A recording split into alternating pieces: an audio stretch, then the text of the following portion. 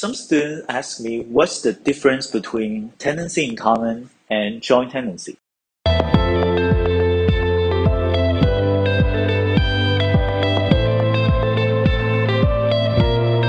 If you want to get your real estate license on Guam, NICE Real Estate Pre-License course is the smart choice.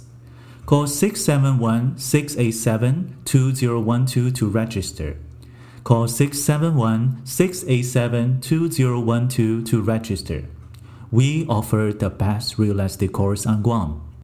In this case, I'm using this episode to explain the similarity and differences. Let's talk about the similarity. TIC, tenancy in common, and joint tenancy, they are co-ownerships. Co-ownerships means that the title is owned by more than one owner. It means multiple owners. Let's start from TIC, tenancy in common. First difference, if we want to have different percentages, we have to choose TIC. Like say there are 4 people, they want to buy a house together. If they have decided to share different percentages, the only option for them is TIC. A has 50%, B has 10%, and C has 10%, and D has the remaining. The second difference, each co-owner fully occupy and control their part of ownership. They can sell, they can will their percentages without any other's consent. If they die without a will, that's called intestate. Their heir will share the percentage. That is TIC.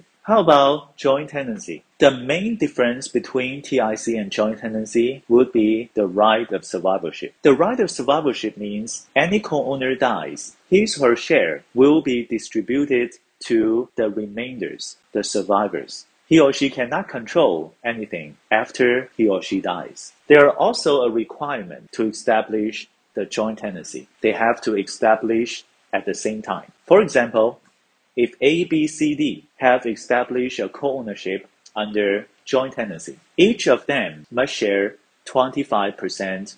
They are not able to decide their percentages. Secondly, they are not able to make a will about their percentage because when they died, the share must go to the survivors. They have no control after they die. But someone might ask, how about for selling? Can any of the co-owner sell his or her share to others without the others' consent? The answer is yes. They are able to sell. However, after they sell the portion to others, the newcomer will be under TIC. The newcomer is not able to participate in the original joint tenancy. The reason is, if we want to establish a joint tenancy, we must establish at the same time. The original co-owners, they are still under the joint tenancy.